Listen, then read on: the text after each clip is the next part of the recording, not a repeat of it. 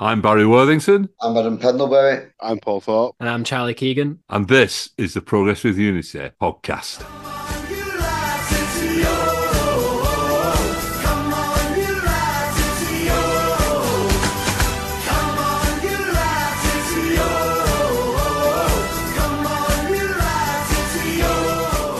Good evening, chaps and people out there in podcast land. Welcome to the latest edition of the Progress with Unity podcast. Got a little bit to look forward to in this particular episode. We're going to be previewing the Reading game, but before we do, Charlie's got a bit of good news for us from the under-21s and the under-18s. I do. Both of them played Peterborough the other day on the same day. So I think it was both teams came up on the same coach from Peterborough. They dropped the under-18s off at Christopher Park and then they went to the DW, dropped the under-21s off. And there was an announcement went over the under-21s and it was somebody named Barry Worthington saying, can the owner of the bus come and remove it? Because they blocked me in on my car. So Barry's just let me know that they blocked his car in, which I found quite funny. Under-18s, they went and beat Peterborough 6-1.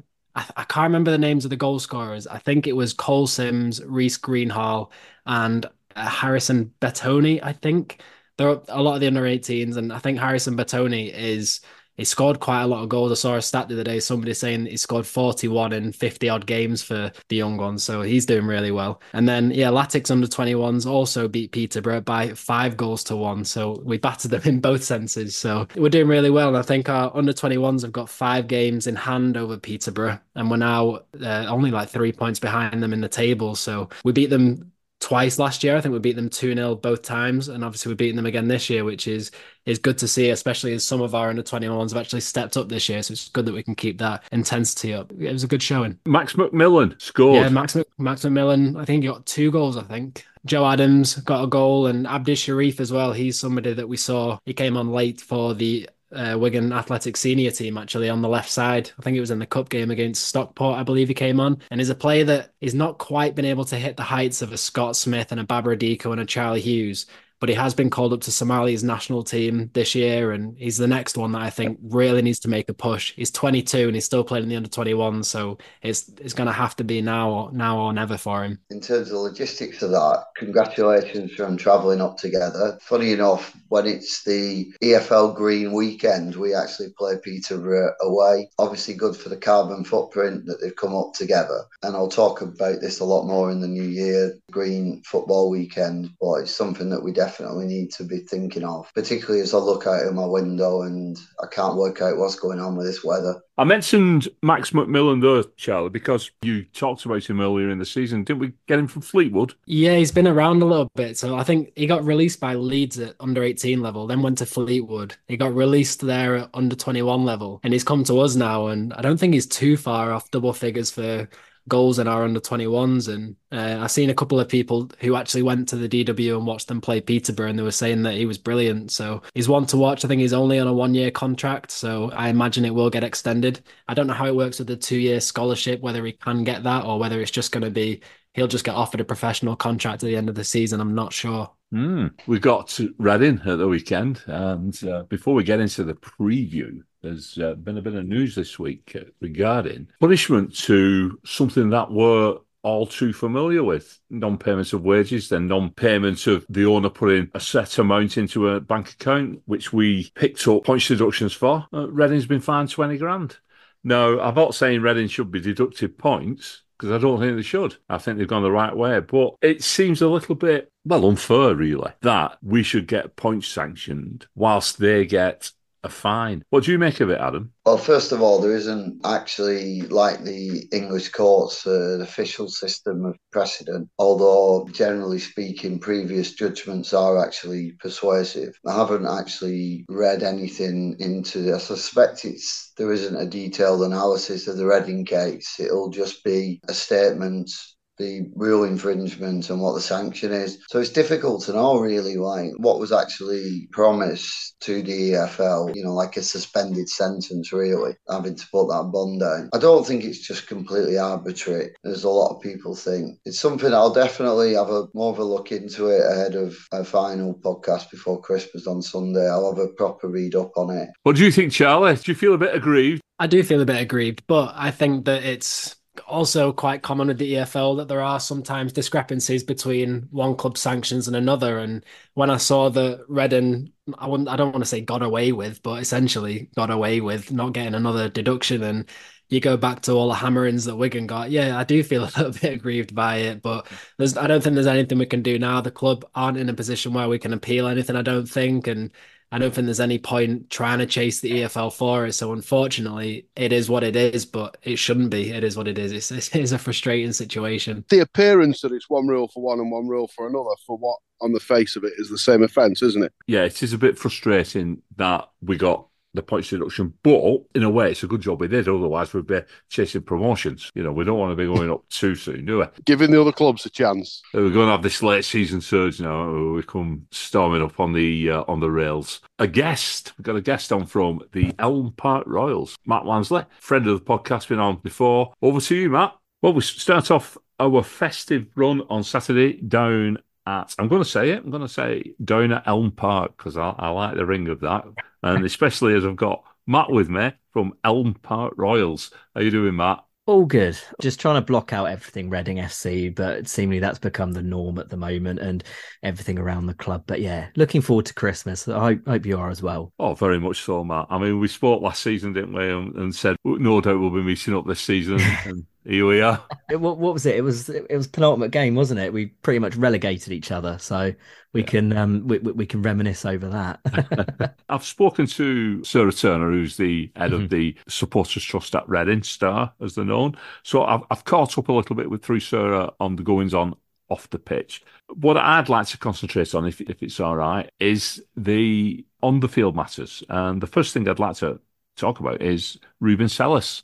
How did you manage to bring him in, Premier League manager? It was an interesting one. It was originally, there was all the rumours about Chris Wilder, which again, if we'd have been able to bring him in somehow, that would have been astonishing. But kind of that fizzled out. There was a number of things. Bowen ended up having to go on bereavement leave, and then Chris Wilder ended up sniffing around Barnsley. And I think we pretty much said, well, if you want to go there, we'll end conversation with you here. And the name of Sellers then popped up. But it didn't really go through until about a month after I think it was originally, he was originally kind of appointed, they'd chosen him and set everything out, because there was everything with HMRC and our lovely owner, that kind of scuppered everything. So he ended up coming in, I think, with about a week and a half or 2 weeks left of pre-season, again, which kind of ruined any pre-season that we could try to build. And Ruben originally said that kind of, this team will hopefully start to come on in the second half of the season. The first start of the season is going to be tough, which you'd expect. Having a pre-season has kind of ruined as it was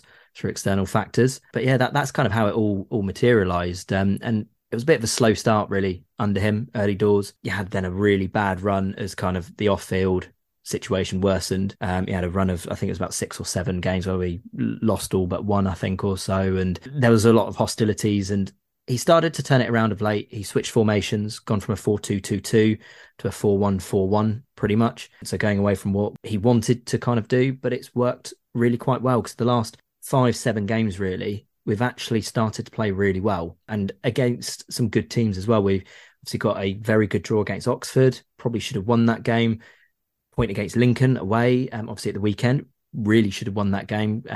Lincoln had, I think, 2 shots for the whole game. So as well as starting to pick wins up, one thing that was a big factor early in the season was losing late on. Again, we spoke about it before. I think we've thrown away, I think it's about 16 points in the last 5 minutes of games. So from about 85 minutes onwards, that's not happened as much of late. If you take out the Shrewsbury and kind of Eastleigh game, we've not looked like losing games at the end, and we've started to grind out draws and grind out results, which realistically we weren't doing early in the season, and kind of is why we are where we are in the table. You lost some players from last season as well, and I suppose it's taken the new guys a little bit of time to settle in. I've got written down here Nibs, Aziz, Wing and Smith as my standout Reading players. Would you agree with that, or who else should we look out for? Yeah, no, very much so. I mean, Smith, he was injured in pre-season. He played his first pre-season match for us. He played the first half and then went off injured and had about a 2.5 month injury to start the season. So he kind of was left out because of that. Wing as well wasn't injured, but I think he had a short-term injury right at the start of the season, but he struggled to maybe settle in the team. But the last 2 months, kind of the last like 8-10 games, he really is that key man in that midfield. The way he spreads play, controls it, he's been absolutely fantastic. Wycombe fans really loved him there, and kind of everyone thought he was kind of one of the best in the division. I think we're really starting to see that now as well. Aziz on that right-hand side as well, fantastic. He's one that has split Reading fans' opinion for quite some time. It's taken a long time for kind of this to settle in. We've always thought there's a good player there because he's always in the right positions, but his decision-making, his final ball has almost been worse than dreadful, to put it bluntly. But it's starting to come together now for him. Realistically, yeah, those three, I'd say, are our most influential players. Nibs has been very good since coming in there and being moved more centrally in kind of a normal midfield role. Abbey as well at the back, young centre-back, came in obviously circumstantially. He's still got a lot to learn as a player, but you can see again, there's a lot of good things in him. He's got a lot of pace, often can then recover those little mistakes he makes. But yeah, Abbey's definitely I'd chuck in as one to watch, being just a young player to kind of excite fans. And you're talking there about Aziz coming on this. Is it this season? Would you put that into Sellers as coaching, perhaps? Definitely, yeah, because what Reading fans wanted to see more of Aziz last season under Ince, but Ince famously said that, you know, he along with a number of other players weren't ready and never gave him the chance. When he did get a chance, he was almost playing it like a left wing back role, which just isn't going to work. So he was almost being set up to fail pretty much in that. I think certainly the persistence and confidence Sellers has put in Aziz has probably helped him, because I think a lot of managers might have just cut with him earlier in the season. A lot of Reading fans wanted Sellers to kind of cut and run at that point because it didn't seem to be working. He was frustrating. It was frustrating to watch. He was kind of not doing the right things in key situations. And that then led to scenarios which kind of moved fans' opinion to have him out the team. But like I say, the last 10 games, really, again, he's really kind of settled in. He's being probably our most influential player on the wing. A lot of stuff goes down that right-hand side now for us with his link up with Yeardham. And yeah, so I think you've got to give props to Sellers on that one. Reading versus Wigan Athletic, always a dramatic game down at your place. I keep wanted to say the Majeski, but it's some car leasing stadium. It's the Medeski. It's the Medeski. Just call it that. It's like anywhere, isn't it? Yeah. So even last season, we had then dramatic twist right at the end. How do you see Saturday going? A lot of fans are kind of in the mindset of, you know, we've got to almost win every game now because of the situation we're in. But we've started to really come on as a team. Like I say, we started to actually play like a relegated championship team and not a team that's should be scrapping for relegation in League One. You always want to win your home games, but I think if you could give me a draw again, I'd be satisfied, because again, it's more points on the board. And realistically, I think for Reading right now, the key games are that Cheltenham away game and also Exeter on New Year's Day, which are obviously two teams that are right down there. But yeah, hopefully we can have a fast start. You know, look to dominate play, have that quick kind of counter-attacking football that kind of Sellers has really started to bring in, lots of 1-2s, etc. And we can maybe look to, you know, kind of kick on from this good run that we've started to have. You know, one loss in 5, nothing spectacular, but it's something to build on. So yeah, but I think if you could give me a draw right now, I'd probably be happy. But hopefully they can pull it out and bring out a win. Well, I'm going to push you here for a score. So come on, Matt. I'm going to say 1-1, because I think you guys, you know, you're in real well. Taking out Port Vale at the weekend aside, you know, I think we talked about it before the game. You know, one loss in, I think it's 9 or 10. You know, so not an easy game. You know, and so yeah, I think if you could give me a 1-1, I'd be relatively satisfied. So yeah, I'm going to go 1-1. Thank you very much, Matt. Best of luck for the season. I hope you get your off the field situation sorted as soon as, because we're brothers in arms where that's concerned. So the best of luck. Thank you. I was enjoying the listen of the the podcast bit there, but then I was reminded that we both kind of relegated ourselves last season, and took me back to that one, which I wasn't really wanting today, I'll be honest. But Reading, a bit of a strange season, I think they're having so far this season. They're down in 23rd right now, and obviously we've just spoke about the points deductions, and without the -4 that they have, they would be on 19 points, and they would actually be sitting above Exeter, so they would be out of the relegation zone. On goal difference, I think it would be 5 wins, 4 draws, 12 losses, 25 scored. And when I was looking at the table, the teams from 13th down, you have 2 teams up there who are the top scorers, and it is Wigan on 32 goals and Reading on 25 goals. So we're both scoring really, really well. But we're both obviously not as high up as we want to be. So maybe the points deductions are definitely showing, they definitely are for Wigan. But Reading have conceded 35 and we've not conceded 35. I think we've only conceded 25. So their defense is a little bit more leaky than ours. So maybe that's something that we can take a bit of pride with. They'd lost 9 games in a row in the league, and then they went to Wickham and they won 2-1 on November 25th. And then they played Carlisle, and I was hoping for a draw at that one because it would have helped us, and it would have helped us try and clear more space on the bottom four. But they beat Carlisle 5-1, and I think that was a result that came out of nowhere. And since then, they've gone without a win in the last 3, but they have got 2 draws in the last 2 games. So, like Matt was saying, they are now grinding out results, and that's all you can really ask for from them. But I think they are definitely turning a corner now and trying to kick on. And the top players that I've got listed, I've got 4 top players. Harvey Nibbs, 5 goals and 3 assists. Unfortunately, I'm going to have to mention Femi Aziz, just because of his brother. I didn't really want to mention him, but Femi Aziz, 1 goal, 5 assists. Sam Smith, 4 goals, but hadn't got an assist yet. And Lewis Wing, 3 goals and 2 assists.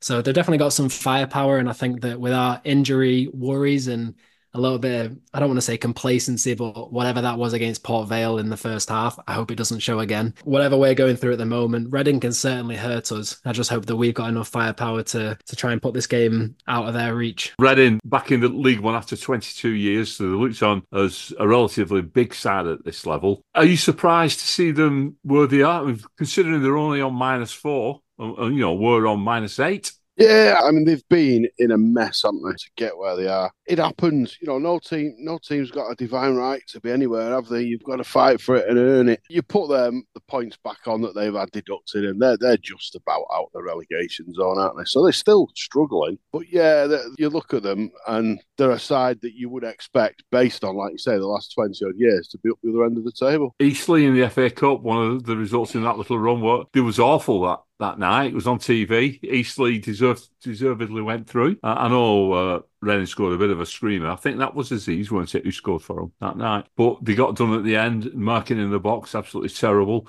But we don't tend to, it came from a corner, didn't it? We don't tend to score from corners. I was talking to Matt. I mean, this is an interesting point that Matt raised, and we spoke about it before. But XGs, Matt was saying that he wanted me to explain to the Reading fans how come out XG was so poor, yet we'd scored a load of goals. We got Stevie Humphries up front, who'll shoot with either foot from wherever he feels like. You can stick your XGs where they don't care. With XG as well, what that means is you can have that bit of quality, like the goals Humphries have scored, McManaman scored, where you wouldn't expect it to be a goal, but we scored because we've got quality. So don't worry about XG. Worry about the points.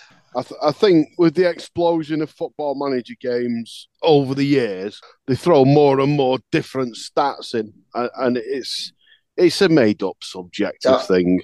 Darren Royal was really into it, wasn't he? He was basically saying that essentially we were about 8 places below what we should have been. We did turn that round, didn't we? His defence for not sacking Paul Cook, that's what that was, weren't it? Yeah, and he were right, as me and Adam know. Me and Paul were right. You look at that XG to prove a point that you want to make. Now, the Reading fans looking at that must be looking at it thinking, we're wasting so many chances in front of goal. We're looking at it going, yeah, we're clinical. It's telling you what you already know. The stat that counts is the goals at the end. I think one thing I do really want to praise Reading on, and it's more one single person in Reading, is the manager, Ruben Sellers. And look, he's not a manager that I highly rate. He's not somebody that I think that is a brilliant manager. But I think that when we look at everything that Liam Richardson did and Sean Maloney did, going through administration and sticking with us and all the problems that we did, I think Ruben Sellers deserves a lot of credit as well for not jumping ship and not leaving. And he's still trying to make things work. And I think he is making things work now at Reading. And I do think they've still got a lot of fight in them. I think they might well be safe in League One come the end of the season. But I'm looking at his CV, and he's been a fitness coach, going up to assistant manager, chief analyst, manager of Valencia under-18s, assistant manager of Copenhagen, and then going to Southampton and working through to manager. And then now he's come to Reading, and this was really meant to be, his refounding of a project and trying to drive on, and then everything that Dai Young's done. And it must be a really difficult job for him, but I think, no, well done, fair play for sticking it out. And yeah, I do hope that they can navigate through this, because I don't want to see anybody relegated on points difference.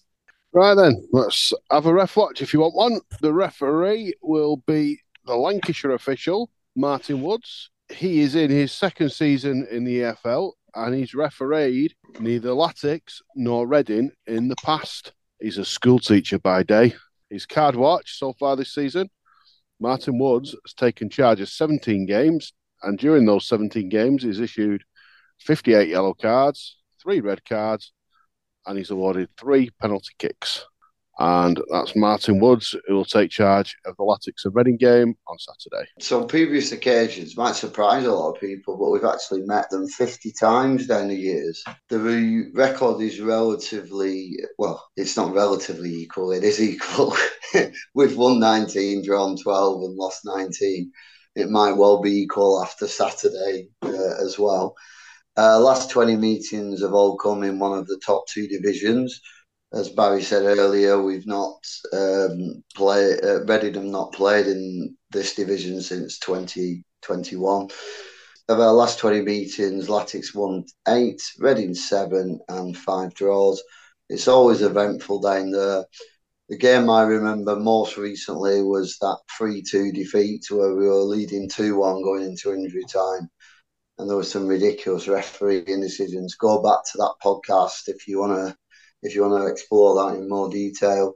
I guess the most attractive one for us from memory, I didn't go to the game, but I remember us in the Premier League, the relegation season, when we beat them 3-0. And I seem to remember Figueroa scoring a really good goal that day. I could be wrong, but I seem to recall that he broke through and scored a great goal, and they got relegated as well as us.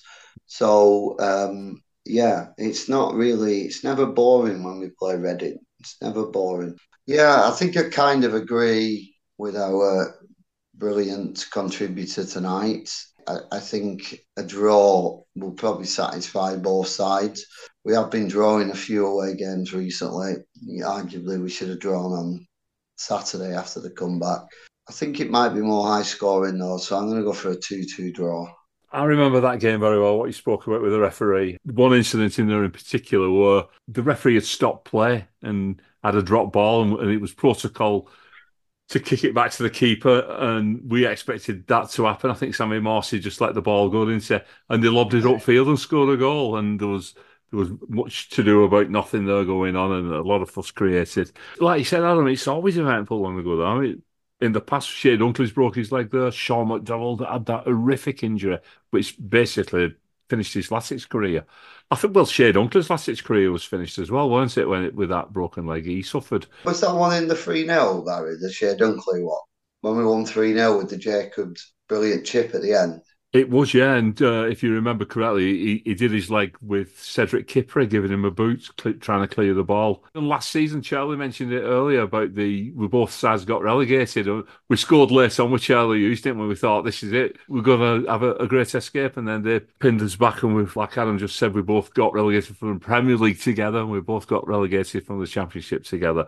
Reading always remind me a little bit of us. They're that similar size of club, you spent most of the time early doors in the bottom 2 divisions, and a wealthy owner came in, like we had Dave Whelan, they had John Majeski. We got brand new stadiums. They financed a little bit of a rise up into the top flight. We've enjoyed it. The only difference is we won the FA Cup. I don't think they've won anything, have they? Get in there, FA Cup winners. Just on that score alone, I'm going to go for a 2-0 Latics win. That was a long-winded way round to me giving my prediction of 2-0 to the Latics, but there you go. It was a bit of, I agree. I think we're 2 clubs that have both had our heydays, haven't we? We've both seen the success of the Premier League and enjoyed it, and kind of started then to tumble down the leagues together. But I think this is going to be a really exciting game. Like I said before, with the 2 top scorers in the bottom 13, if you're going to put it that way. So I think this could be who blinks first, and if we both start to blink, it could be a bit of a free-flowing game, which I don't really want, because then you're going to turn into the Port Vale game again. I don't want to see that again. So I think that Wigan should win this one, but I think obviously it is all about how switched on they are, because if they start the way they did against Port Vale, it's going to be a bit of an ugly game again. So we can't keep relying on this second half surge to get us back into the games, because that's not always going to drag us out of these games. So I think for this one, I'm going to say a 3-1 Wigan win. We've got to see some sort of a reaction from Port Vale. The messages that came out after that game were all about us and how we need to be on the ball and up for it. I don't think it's going to be easy. It never is that easy. We get carried away after we put a couple of good results together. So this week is a week not to be carried away. However, I'm going to agree with Charlie and say 3-1. Just wondering what the panel thought about what the lineup would be after the first half and the second half. Do you think we'll go back to the sort of, I call it 4-3-3. I think Barry calls it something different. Will we change formation? I think Maloney likes those three up front. I suppose it depends who he's got at his disposal. I don't think he'll be starting with Johnny Smith for some reason,